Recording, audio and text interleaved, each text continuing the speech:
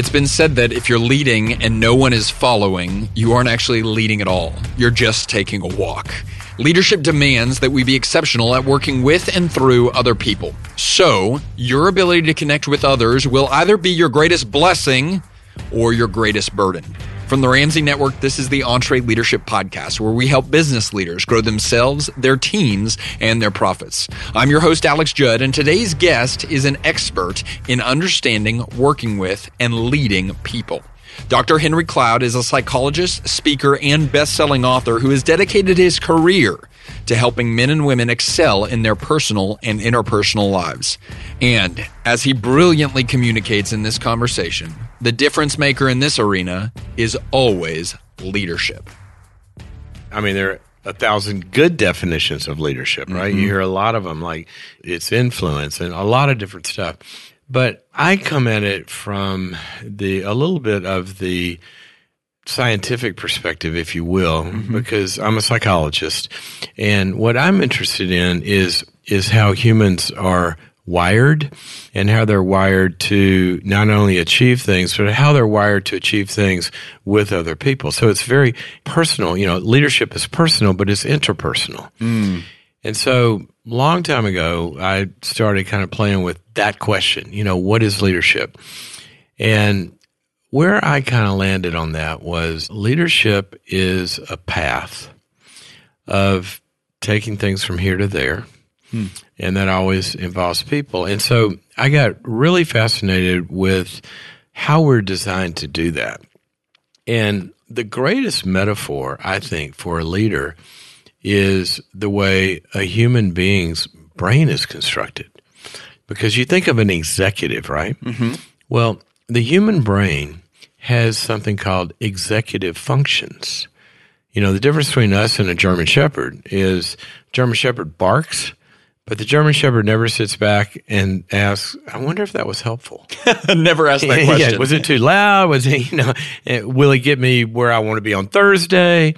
And we have the capacity to get above our barking, above our natural patterns, and observe those and do something that no other species can do, and that's leadership, because you have the capacity to think about a desired future state that doesn't exist. That's pretty remarkable. That's pretty remarkable. Now, there's a lot of words for that, desired future state, and the biggest one we hear is a vision.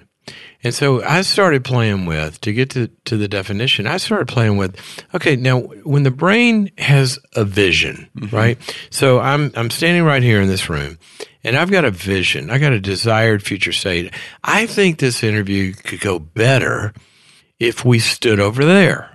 Say I'm here now, and that's there. So how does the leader, the brain, get that done? Now watch this. You say, okay, brain, go over there. It can't do it. The brain can't do it alone. The brain can't do it alone. And it can't do it for itself. So the very next thing your brain does is it immediately engages the talent that it's going to need to pull that off. So your brain immediately sends out recruiting messages and figures out, what talent do I need on this team? I got to have a couple of legs. I got to have some eyes to focus. I've got to have an inner ear to balance me.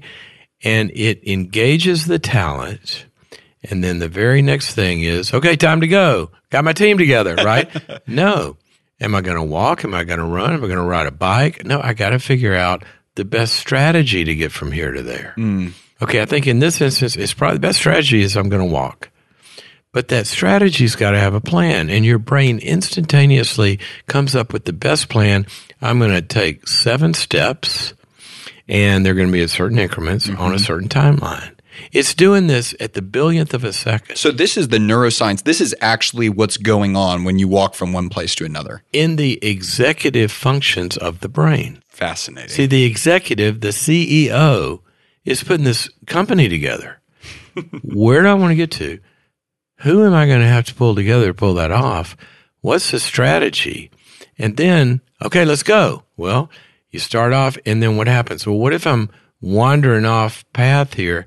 You have accountability, measurement, and accountability systems that immediately kick in, and they measure, am I going at the right heading? Am I going at the right speed? Am I going too slow? And then as quickly as they measure those, they adapt. So to me, leadership is about the executive functions of a human. And that involves a clarity of where you want to go, bringing the right talent around you, a clear strategy, and then once you start to execute that strategy, measuring the right things and quickly fixing and adapting what you find when you measure stuff. That's accountability. That's leadership. And you can take, I just defy anybody to do this, you take all the leadership content out there in the universe, and they're great books, but they're going to fall in one of those columns. You know, one of the great ones, take Collins. Good to great. What did he say? You got to figure out what are the seats on the bus and who are the people in the seats. Engaging talent. That's the second column. There's other books about once you got the talent on the bus, how do you engage them? How do you keep them engaged? What signals? What's the messaging? What's the communication? All in that column. And then you look at great measurement and accountability. You know, Chris's book, The 4 Disciplines, the 4 Ds. You look at all this stuff, and it's basically, to me, leadership is how you help a person get in touch with and properly utilize the executive functions that they have.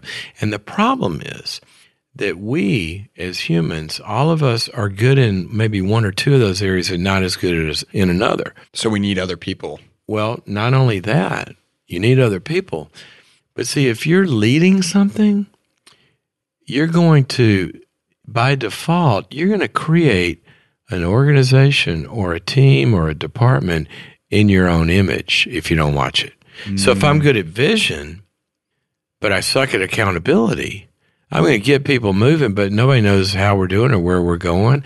You know, maybe I'm conflict avoidant, so I can't hold people accountable. So now my business starts to look a lot like me, which is great in some areas, but not so good in other areas.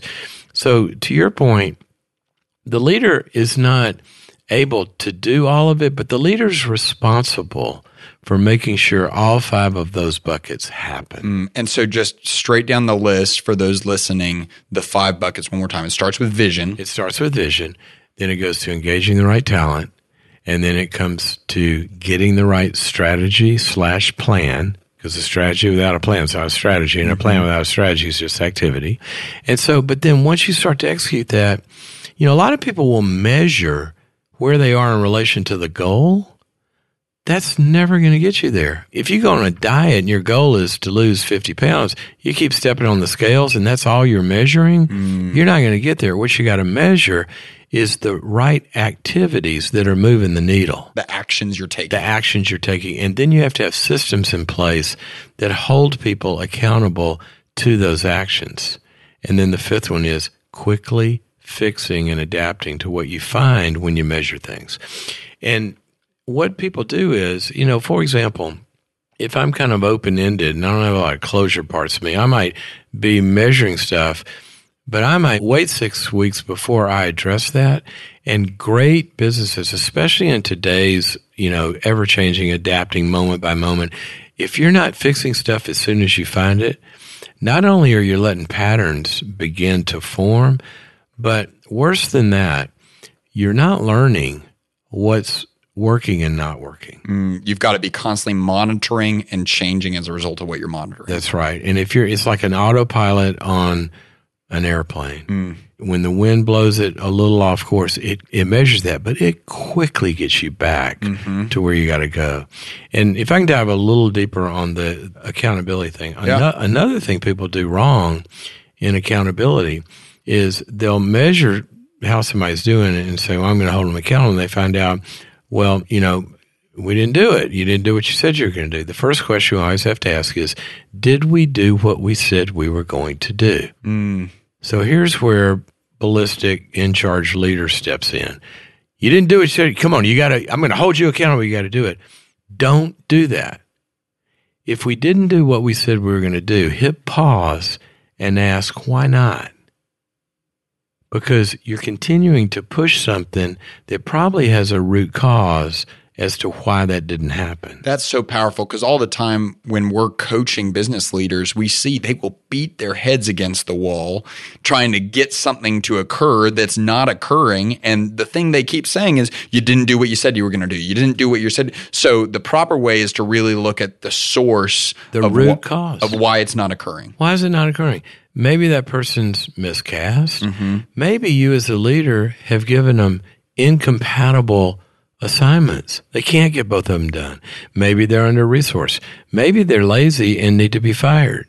We don't know, but don't continue to do the same thing expecting different results. So find out the why, and then you can fix it and move on. And adapt as needed. You know, if something's broken, just to keep trying to cram it into the hole, it's never going to work. It's never going to work. Just going to make a lot of people really frustrated. And you're losing time, and you're not learning. That's the big deal. You're not learning. I remember Horst Schulze, who built Ritz-Carlton. Yeah. So they had this one flagship. I heard him tell a story. They had this flagship property, and they were getting bad reviews, and mainly about room service. They were taking too long. And so they started driving people, in the kitchen, got to get it out faster. And they're hitting all these metrics, and the reviews are still bad. And so he himself goes down there, and he sees they're doing what they said they were going to do. They're getting it out faster in the kitchen.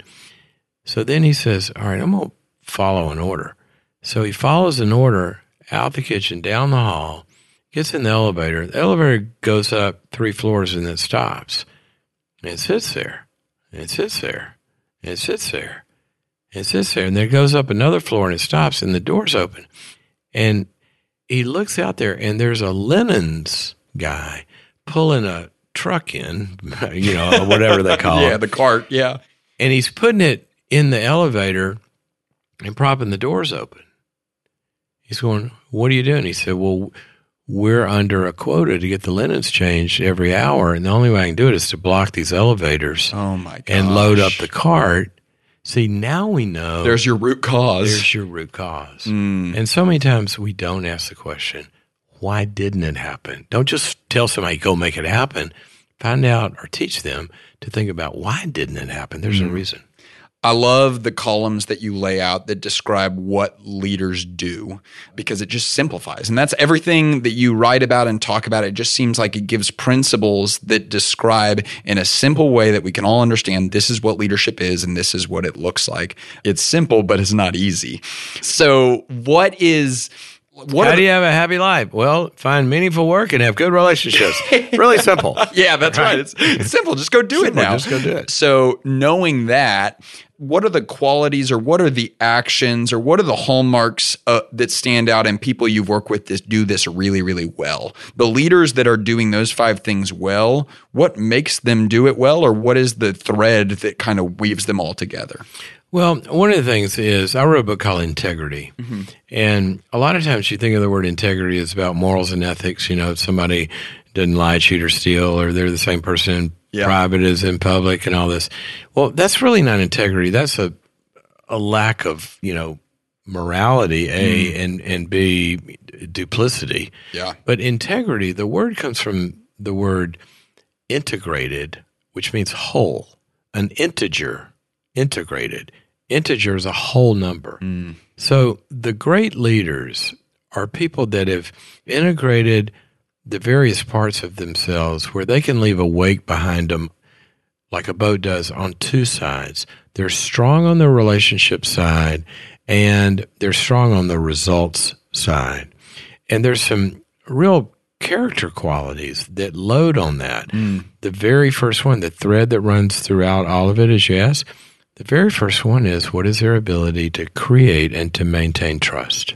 Create and maintain trust. A lot of people can create trust. They're salespeople. They can persuade people to come invest. And I'll follow that person anywhere. That's right, for a minute. That's right. And then I find out who they actually are. That's right. And you find out what it's like to be in their wake. See, a leader leaves a wake behind them in every interaction, every meeting, every season, every industry, everything they do.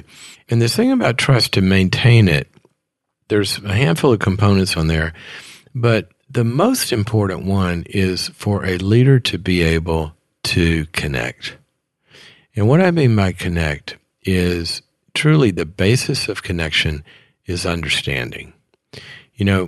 People are going to be connected with you to the degree that they feel like you understand them and what they need. And we don't understand. Lots of leaders go, well, I understand him. No, well, you really don't, because you don't understand until he understands that you understand. So it's not enough just that you understand it. They need to know that you understand. That's right. It starts with the deep science of empathy. Can you truly understand where somebody is, what they need, what they're feeling, what they're thinking, and have them understand that you really get it? I was talking about this one day, and this guy walks up to me after the talk, and he said, I'm the lead hostage negotiator for the FBI. He's the guy that goes in when somebody's strapped to a bomb and has hostages in a bank, right? And he said, what you described is our whole strategy that we train people in. Because you don't go in as a leader and say, hey, dude, this is a bad idea, man. Don't blow this bank up. That's stupid. You could go to jail or kill yourself. Yeah, that's not going to be too successful. No, but that's how leaders lead. What they do is they walk in and say, hey, I'm Henry. They sent me in to talk to you. What's your name? Tell me, how did we get here today? What's going on? And see, the human organism, as this entity that we are, the most fundamental question that any human's system, now I don't mean this is in their head, this is all the way down your spinal column, it's in your gut, it's in the microbes of the neurons of every aspect of you. First off, before anything else, every second, you are asking a question, and that question is, am I safe? Am I safe? And when we're safe, we know that we're understood, then the whole system begins to open up and move towards, as opposed to against or away. So when leaders, when they start to understand a customer, when a customer feels like this company understands my life, they understand what I need, they understand how I want to be treated, they understand this product understands me. Oh man, you are just about to blow the doors off of it. Changes the game. Changes the game. Yeah. So, I mean, you hear the word empathy all the time right now, and it's almost like that thing that kind of gets stuck out in the ether. And it's like, okay, well, what do I actually do with this? How do I actually show people I empathize with them, I understand them? What are the practical actions you would say the person that listens to this agrees with you? What should they take to actually say, I'm going to make that happen where we work? Well, if I can give you a category of activities. Yeah. The category is about listening. And it's about listening, though, with an identification. See, it's not listening. Some people listen to get information so they can make an argument to make their point. Well, this kind of listening is about identifying with where that person is. And when you're listening at that level, remember, there's always three components to it. There's the content that the person is telling you. I bought your thing and it didn't work, right? There's the content. Okay, we know the content. The thing didn't work, right? That's what they're telling you. And then don't say something stupid like, well, it should, it should. Yeah, well, that's really helpful, right? They always do that. Have you ever heard? Yes, it should work. Yeah, it should work. It plug it in. Why doesn't it work? Yeah. I don't know. That's why I'm calling you. That's why I'm calling you, idiot. So there's the content. But then there's something they feel about that. They're frustrated, they're discouraged, they're confused, but there's an affective component of that. And then this is key. The third thing is there's a consequence that it's causing them. So it would sound something like this. Oh my gosh, you plugged it in, it didn't work, and man, that's got to hold your whole day up. This is terrible. Okay, I just told that person, I know the problem you're telling me. I know how it makes you feel. And I see the consequences. Now you see I'm really getting it. You are literally verbalizing empathy in that moment. You're verbalizing understanding. In three areas. What the problem is, how it feels to them, and what the consequence is. So, golly, I didn't get that report to you on time. And I mean, well, that's got to be frustrating sitting around. I'm sorry, it probably held you up, right? And they go, and then you'll start to see something. You'll see them lean in and go, yeah. And when you get that, yeah, you got them. You've got the connection. And now something happens. When you understand a customer, or when you understand a teammate, or you understand an investor, and they feel like that, now you have moved over to the same side of the table with them. Mm. And the two of you are now looking at the problem together. Instead of looking at each other. Instead of looking at each other. That's a powerful day when that happens. We're on the same side of the table. So let's figure out how we can solve this. Okay, so Doesn't that feel different? It's way better. And Dave talks to us all the time here about using the correct pronouns. And it's like, if we describe someone on our team as they, we're using the wrong pronouns, right? There is no they in the building. It is we, us, and our. And that's what that does. We're going to sit on the same side of the table, and we're going to attack this together. It's not me against you. It's you and me against that problem, against the numbers that are coming up on the P&L, or against this delay in getting our products out. We're together on this. And so then we start to, the second thing is, once you're together, you engage them with you. So how can we fix this? What are your thoughts about it? Or if you're trying to make a deal, how can I make that happen for you? And we're solving it together. Now, when you've done that, the other person, now they've gotten out of German Shepherd mode. Yeah. They're not barking at you. And they're sitting above this thing, watching the problem with you in the process. And we're problem solvers at that point. That's how leaders engage talent. So it's interesting hearing you talk about that, because there can be some personality types that lean into their vices that they lack understanding or empathy. And so if they're not careful and if they're not self-aware, they will just run over people and not seek to understand and listen. But then there's other sides, and we see leaders, they almost take too much responsibility for other people's problems. Absolutely. And they kind of wear, like, their team is struggling and the leader's looking in the mirror and saying, this is my fault. And instead of holding the other person accountable, which is one of those columns that you mentioned, they're wearing it and they're feeling like a failure. So how do you respond to that person, or how would you teach and train that person? Well, one of the things that's really important is that a leader has got to be very clear. You know, a relationship's a dyad, right? There's two of us. And, you know, we use the word boundaries a lot. There's boundaries between me and you. And a leader is really, really clear. This is one of the things that great leaders do. They're very clear in their head about roles. Okay? Now, if you've got something that you're supposed to be doing, and I'm your boss, and leaders even, I mean, this is like a fish in water. They don't even think about this. We have to think about it to learn it. But once they think this way, they think this way. Yeah. They're thinking clearly about your role is to get this done. Mm-hmm. My role is to set you up with resources or, you know, structures or whatever it is Path.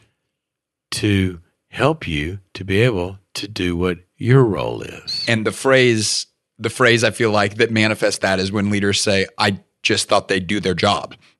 Yeah. They say, like, I just hired them and paid them and expect they do their job. Right. You hear that. And then somebody's a victim and somebody's a perpetrator. And so wherever you have a victim and a perpetrator, you're going to look for a rescuer. And so they're thinking, well, I got to get rid of this person and go hire the new shiny object down the street. Well, they're going to repeat the same pattern probably until they're leading somebody. You know, one of my favorite authors and a friend, Liz Wiseman, she talks about multipliers. And leaders, great leaders, they go into a room and they don't diminish the intelligence in the room by thinking they have all the answers and give all the answers. What they're able to do is multiply the intelligence in the room by lifting those people up to be able, and I don't mean by blowing smoke, I mean by helping them. My role is to help you to process this and figure out how you can do this. See, I'm a facilitator. If I'm a football coach, I can't. So I got to get in my my Clemson plug here because my daughter goes. You know, Very good. well, you got something to brag about. I can't tell Trevor how to throw that pass, right?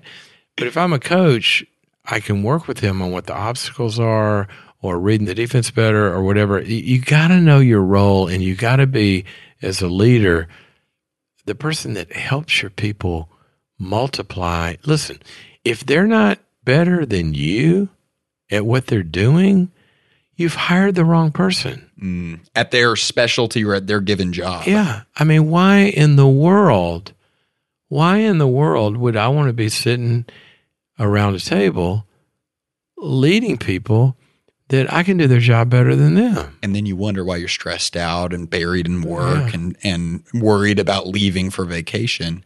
I almost feel like I should apologize to you because one of the phrases that I use all the time on whenever we're coaching people here is I'm responsible to you, but I'm not responsible for you. And I just found out recently that that's your phrase. So that's your quote. So how about that? I'd love for you to explain what does that phrase mean and why is that phrase so powerful? Because I think it is a mindset shift. It is a mindset shift. When we take responsibility for someone, by definition, the proper time to do that is when they're incapable or incapacitated. Somebody can't breathe, we put them on a respirator. We'll breathe for you, okay? But if I'm a respiratory therapist, I'm not going to breathe for you. I'm going to enter into that dyad, and I'm going to help you become a better breather than me. And see, that's being responsible to someone. God put us on the earth, and he gave us talents, and he gave us abilities, he gives us resources, he gives us principles and some ways to do this. But he put us here to use all of that and be fruitful at the end of the day. He could come in and do it all, but then why? Why do you even have to make it? What's the point? But then we couldn't do it without him either. And so, the leader, I don't mean to make leaders God, but there's a dual role of somebody that sits kind of, in this structure of being responsible. The leader is responsible for the whole thing. And when you're responsible for the whole thing, when your brain sits up here, it's responsible for the whole thing. And it's got to make sure that team, that organism, that organization is working in a way that's going to get it done. That's the leader's job, not to do the work. And the more you start doing the work, then you're not leading. Now, that doesn't mean you don't roll up your sleeves and get in the trenches. Steve Jobs his baby was design, right? He loved it. And he would get in there, but he didn't do their work for him. And that's what we see all the time is if people aren't careful, they will think they are helping their team by swooping in and just saying, I'll handle that customer problem, or I'll deal with this issue, or I'll make sure we fix all of this. And it's almost like you're working against yourself in that point. Absolutely. Because what you've just done is guaranteed you'll have to do it tomorrow. And one of the things that's hard for leaders, I think, is to kind of take the short-term hit on letting somebody struggle a little bit, and go learn and figure it out. There's power in that phrase, figure it out. Figure it out. Like some of the best coaches and leaders in my life are the ones that have looked at me and said, that's tough, Alex. You better figure it out. That's exactly right. I'll never forget, my dad was, he was older when I was born. So I had a really old dad, when I was growing up. World War II sergeant, was in Europe for 5 years during the war but learned a lot of leadership. And I remember I'm 19 years old. I went to visit my girlfriend in Texas. I went to school in Texas. I was from Mississippi. Family invites me over there. I go pick her up. I immediately, in her car, do an illegal U-turn and total the car. Oh, okay. No. Going to visit the parents. Her car. It's up in flames. We're okay, but I don't know what to do. I'm 19. I call my dad. Dad, I just had a wreck. Well, are you okay? Yeah, I'm okay. Is she okay? Yeah, she's okay. But Dad, I totaled the car. He goes, you totaled your car? I said, no, I totaled her car. Oh, gosh. Do I call our insurance? Because it's her car, but I was driving. Who do I call? What do I? And he goes, let me get this straight. He says, you got to go meet the father for the first time and shake out your hand and say, I'm the boyfriend. I just totaled your car. So that's the first thing you're going to say to this man? I said, yeah. And by the way, he was the governor. The dad was the governor? The dad was the governor. Oh, and I'm like freaked out. And, I'm in front of the governor's mansion. The thing's on fire. And there's fire trucks and all this kind of stuff. And I see my life flash before my eyes. I said, Daddy, who do I call? Is it Mr. Wilkerson? Our insurance guy? Is it hers? And I'll never forget this. He says, son, if you're old enough to get yourself in a mess like this, you're old enough to get yourself out of it. But call me and tell me how you did it. And he hung up the phone. my God. This is a true story. It's a true story. Unreal. True Okay, story. so was think, that the right move there? Absolutely. Okay. I'm 19 years old. If you can drive a car, you can wreck a car. And if you can't do what you do when you wreck a car, you shouldn't be driving a car. Okay, right? so that's powerful. And if you're dating, you got to manage the relationships. You can't manage it, then you shouldn't be dating. That's powerful. So we talk all the time. People act the way you treat them a lot of the time. And if he treated you like a child, you probably would have acted like a child. But that's right. He treated you like an adult. And I think the reason actually that story comes to mind is I have a daughter she's a sophomore in college, same age I was in. Last week, she backs up and hits this car. And she calls me and I said, well, what are you going to do? Well, I don't know. I said, well, talk to the person, find out, you got to get an estimate, go get an estimate, and then we'll go from there. Well, can you do it? No, I can't. You wrecked the car. You go do the estimate. So she goes and she sends me the estimate. She says, well, and I think she's expecting me to write a check, right? And I said, well, you got to figure out, when you wreck a car, is it better for the insurance to pay it or should you pay it?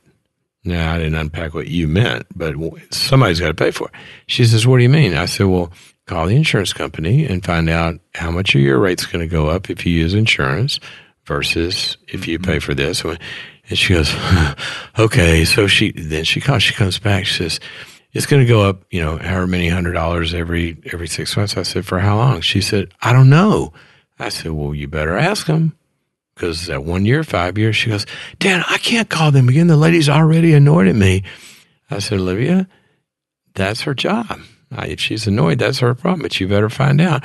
And she goes, well, I'm and so she hangs up, she calls back, and she says, gives the years. And so I'm saying at this point, there was one more question I had in there about the pay down schedule of, would it decline? And she goes, I said, did you find that out? And she goes, no, I don't know all these questions. I said, well, you got to go. She says, I'm not calling her again. And I said, Olivia, you are going to call her again. Because let me tell you something. Driving cars is an adult thing. Okay? This is what adults do when they have problems. Now, when you find this out, then you get to figure it out. And I said, you're learning something. Cars aren't free. It's going to cost you. It costs you a little effort. If you want to drive, this is what you got to do. So now she knows all about how car insurance works. And I think it's man. Thanks to her grandfather. And that happened last week. Is that right? Yeah. Wow. I think it's almost obvious what the takeaway is there for leaders, but how do those stories translate to the workplace, to the marketplace, to the office? Well, it begins with asking some questions. You can say, well, I think you ought to do this, or you can say, so what are some thoughts you've had about how you're going to approach this? And see, one of the things I'm listening to when I ask that question is, are they thinking in the leadership path?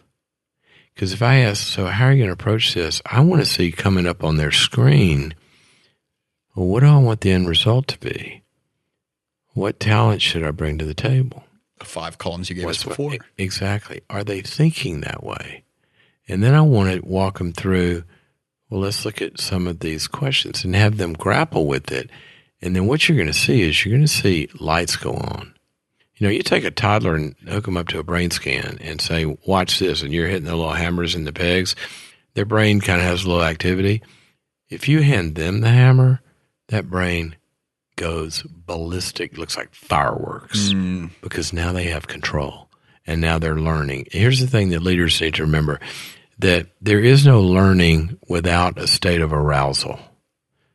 Your system has got to be somewhat anxious because you got to be out over your skis a little bit. It's got to be a little bit of a challenge. And what that is the neurochemistry begins to get engaged that is going to bind to the memory banks the actual behaviors and skills that you're learning in that. And that becomes new circuitry that creates a skill and a capacity. So if you're not, as a leader, if you're not pushing people a little bit out over their skis every single day, not so far that they break their leg on the mogul, but past the bunny hill, then they're not learning and they're not growing. And part of the thing a leader always has to do is create this ongoing sense of uneasiness, that it's just that it's what a great basketball team feels like right before the initial jump, or it's kind of or like a golfer on the first tee of the Masters. I mean, you're aroused. Yeah. If you're not, what are you doing there? Yeah. The best teachers, coaches, professors, speakers, leaders in the world push you just beyond what you think you're capable of. That's right. Did you know there's a neurological basis called the 40% rule? What is that? No, I'm not a neuroscientist, so I wouldn't know that. Okay, so here's the way this works. Your brain will tell you you've gone as far as you can go at about 40%. That is crazy. It does. If you've ever lifted weights, your brain will start saying, oh, that's all I can do. But you got a trainer there. What do they do? Come on, one more. Now, ultimately, you're going to hit that capacity, but it's past what you thought. My brother-in-law was a Navy SEAL, and I used to love to get all the Navy SEAL stories from him. I can imagine. But one day we were talking about the training they do, and he was talking about the stuff in the pool in the beginning, and he said, well, that's before you drown. And I said, what? And he says, oh, yeah, we all drown. I said, what are you talking about? Excuse me? Seriously, he goes, well, not everybody. He said, most of us drown. I go, Mark, what are you talking about? He says, yeah. He said, they got a doctor on the side of the pool, and they'll bring you back. He said, but after you drown, I don't know what percentage I'm drowned, but he told me, it's not. There are people that drown. There are people. He was one of them, and he said, after you drown once, you don't fear it anymore. And he said, what you find is until you drown, you don't know what your limit is. And what you find is once you know what that limit is, he says, I can go a lot further than I could before. And that's breaking through that 40%. That 40%. So one of the things that you talk about that I think is so powerful is the difference between hurt and harm. And I think that falls in line exactly with everything we're talking about figure it out, about going till you drown, about the 40% principle. I'd love for you to explain to the people listening, what is the difference between hurt and harm, and why does that apply to leadership? Well, there's no learning without pain, right? I mean, if you're a trainer on a football team and, you're taking somebody into the weight room, if they're not sore the next day, you haven't done anything. But if you tore their cartilage, you're not a good trainer, right? That's injuring somebody. So a leader has to make decisions that are going to be painful to some people. You got to demote some people. You might have to take some responsibilities away. You might have to shut down this business unit somebody's really invested in. You might have to fire somebody. You might have to. There are decisions that leaders make that other people are going to feel as painful, right? Yeah. And I remember a leader one time said, he said, this new strategy, I'm going to have to take some people out of leadership and reassign them, and I can't do that. And I said, why? He said, well, I don't want to hurt them. He said, I care about these people. And I said, well, it sounds like you think hurting somebody's the worst thing in the world. He said, well, it is. I don't want to hurt anybody. And I said, have you ever been to the dentist? Did it hurt? He goes, yeah. I said, did it harm you? He said, no, it helped me. I said, okay. So most of the time when we have to make a decision, somebody's not performing, for example, and you have to make a decision to move them or recast them or even let them go, that is going to hurt. That's just part of it. It's not going to injure them unless you do it in an injurious way. Mm-hmm. And I can't tell you how many leaders, I wrote a book about this called Necessary Endings. Yeah. So there are some endings that you got to shut some stuff down. You got, there are relationships that should not go forward, and there are alliances and product lines. And that's what I love about that book too, is you say that's not a sign that you're doing something wrong. If anything, that's a sign that you're doing something right.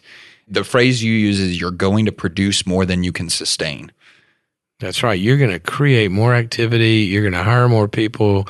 That, some of them shouldn't be there. You find out later. You're going to have more ideas, and and if you're not ending some stuff, so you have all the resources to go to the stuff that matters, then you're sideways, right? Mm-hmm. And one of the phrases that from that book that I think is a good anchor to think about is, we talk about, a leader's got to have hope, sustain hope, and all this, but the worst thing you can have when you're headed down a wrong road is hope that it's going to turn into the right one. You know, there is. You can keep going down the wrong road. If you have hope, blind optimism, misplaced hope. Yeah. If I turned left and there's a cliff ahead of me and I'm not getting to my destination, I'm going, I hope this is the right road. No, hope is not helping you because hope spends time. If we have hope, we'll keep going. Now, if you have objective reasons for hope, that's perseverance, and you got to go and continue and continue and continue. But there's got to be some reasons, objective reasons, other than you want it to happen. Okay, that's powerful. You know, it's like, well, you know, I want you to invest in my company. Well, how's it doing? Well, we hadn't made money for, you know, however many product cycles, but next year we're really hoping this thing's going to turn around. I'm really committed to it. I'm really committed, exactly. And you're going to tell me or ask me, well, why do you think it's going to be different? Now, if I say, because we're really committed, we're really hoping this next year, we're hoping, and I hear this word hope a lot, what I say is, that doesn't sound like hope, it sounds like a wish. See, hope is objective. So if you say, why do you think it's going to turn around? And then I say, well, because the guy that was running marketing was the boss's nephew, and he was worthless, you know, in that job. And so we've replaced him, and we hired the best marketing guy from, you know, some great company. And we've just signed 3 distribution deals that we don't. You're telling me what you did differently. Different and new. Those are the 2 big words. Is it new and is it different? And now that's an objective reason to keep investing. That's an objective reason to keep going other than, I hope this works out. And so sometimes when you make those calls, back to hurt and harm, when you make those calls, you know, sometimes, gosh, it can be painful if somebody's poured 3 years into this project or whatever, but you're not harming anybody. You're actually helping them because you're going to help them get to something that works for them. You know, if you think about it this way, why did it take, think about this, you know, great leaders in the car industry, right? All these smart people, they've been doing this forever. Why did it take a bankruptcy judge to shut down Pontiac when GM was in bankruptcy? Think about that. This is a brand that hadn't made a profit for 4 decades. Bankruptcy judge looks at it and goes, well, shut that down. We need those resources over here. Well, the reason is, obviously, it wasn't objective. Somebody, you know, they're hoping Pontiac, they're hoping next year's design, or they're emotionally attached to it, or, you know, living in yesteryear or the GTO or whatever it was. It was irrational and it was misplaced hope. Yeah, and it was emotional and relational and all this kind of stuff. And so when a leader has to shut that down, there's going to be some sad people.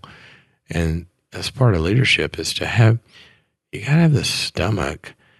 You know, it'd be like if you're a surgeon. What if you had a surgeon that was afraid of blood? You know, halfway through, crap, he's bleeding. You know, and the surgeon runs out. I don't want you as my surgeon. Yeah, golly. Yeah. One of the, you know, you talk about the threads of great leaders. They never injure people intentionally, but they're not afraid of having to embrace the mess and to do the things that, you know, we got to move, or we got to remodel the building, or we got to shut this division down, or those are painful, painful decisions. And sometimes leaders that don't have the stomach for that, you know, it's, they're going to flounder, you know, and sometimes we got to lead people, you know, through the pain. I remember one time when one of my daughters had a splinter, you know, and I can't walk, I can't put. I said, well, let me see it, and I'll get it out for you. And I start to touch it, you know. She said, no, don't, you know, no. I go, Lucy, you know, you're not going to be able to.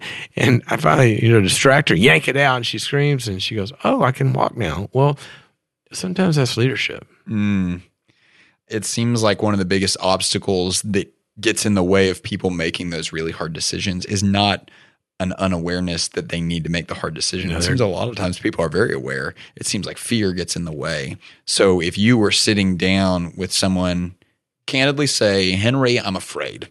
I'm afraid about the future that this is going to create and the ramifications this is going to have for my leadership and my business for me to take these moves. What would you tell that person? Well, I'd say, first of all, I'm glad you're afraid of that. because we wouldn't want somebody impulsively, willy-nilly, just making hard calls, right? But one of the things that you really have to get them in touch with is, okay, I understand that you would be afraid of that. It's hard to go through this and this and the other. But let's look at what is right now. And let's look at this question. Do you want to be having this same conversation 6 months from now? A year from now? Because if you don't do this, that's what we know based on it. You've tried everything, right? There's nothing else to bring to the party here. So are you not afraid of signing up for another year of what you're already experiencing? And you've got to get people in touch with really owning the decision to continue to be stuck, owning the decision to continue to be not profitable. And if you say, if that's the decision that you want to make, it's your call. But know when you're avoiding this other thing, that is the decision you're making. So just sign a piece of paper. I'm signing up for another year of misery intentionally, and own that. So either way, it's a decision. Every movement and not movement is a decision. To go or no go, that's a decision. What is the final word of encouragement you would give to, we've got a bunch of growth-oriented people here. We've got a bunch of people that are leading within organizations and also people that own and run organizations. Final word of encouragement from Henry Cloud. The final word of encouragement, I would say, is you're comparing yourself. I know you. You're out there, you're looking at people that build things and they got successful and all this. And what you're doing is you're looking at a snapshot and you're thinking, gosh, look at Tiger Woods, or look at, whoever it is. You're seeing a snapshot. What you're not seeing is the movie that got to that particular frame. Now, here's what I want you to learn. Obviously, there are certain people that when God made them, he just put an extra 50 gallons of something, right? I mean, there are not a lot of certain kinds of people. But by and large, people that do really well, they aren't smarter than other people. They don't know more about marketing or more about finance. I'm talking about, once you kind of have the permission to play, aptitudes. What they've done is, and this is the hope and encouragement I'll give people, what they've done is they've learned the principles and the laws of how this works. And they started to get, you can sail a boat. I couldn't sail a boat because I don't know how to get the stupid sail to catch the wind in the right way. But just like a plane flies, once you learn the laws of physics, then you can do this, okay? That's why we study leadership. I've got this online thing called Leadership University that takes people through this path. Because if you learn certain principles, that's how Tiger got there. He didn't get there by magic, but there are certain aspects of leadership. Once you start to, just for example, get your vision, engage the talent, have a strategy and plan, measure the right things, adapt to what you find. Once you learn certain principles and you start to move down that path, you're going to find out that there are ways that this works, and you can learn those ways. And once you know that, I think one of the most powerful things in life is when you wake up one day and you're not afraid of what you don't know because you've learned the most important thing, and that is, I've learned that I can learn.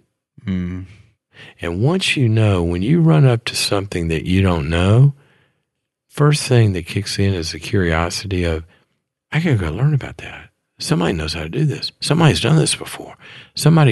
And you learn that you can learn. There's no limit. You can learn it. You can figure it out. That's powerful. Well, thank you so much for your time. I know I learned a lot. I know our audience did as well. So we're super grateful to you. Well, it's good to be with y'all always. I love what you do here, and I always just feel so privileged to get to, tag on. Thanks so much, Dr. Okay. Cohen. See y'all later. I think one of the hallmarks of a great communicator is their ability to take the complex and make it remarkably simple. And Dr. Cloud is one of the best at this. Did you see how he took the topic of leadership, this topic that we spend all this time talking about, and he boiled it down into 5 steps? If you're like me, you know this is worth writing down and putting on your desk. Number 1, cast a vision. Number 2, engage the right talent. Number 3, get the right strategy and plan in place. Number 4, measure the right activities. And then finally, hold people accountable to those activities. Well, why don't we just all go do that right now? It's almost frustrating how simple he makes that. But I think it's frustrating because we all know that it's not that easy or that simple in practice. We all deal with imperfections, pitfalls, and mistakes at every single step along the way.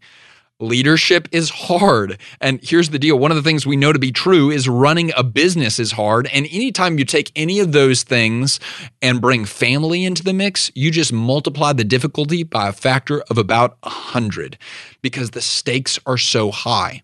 This is why we're passionate about family business, because we know when it goes well, it can be incredibly life-giving. But when it goes poorly, it can ruin Thanksgiving. So that's why I'm really excited, because for the first time ever, we're hosting a full-day family business session on November 8th here in Nashville, and it's going to be taught by our founder, Dave Ramsey. So if you want to get more information about this, or if you want to register because you're part of a family business, you can text family business to 33444. That's family business, all one word, no spaces, to 33444. Or you can click the link that's in the show notes.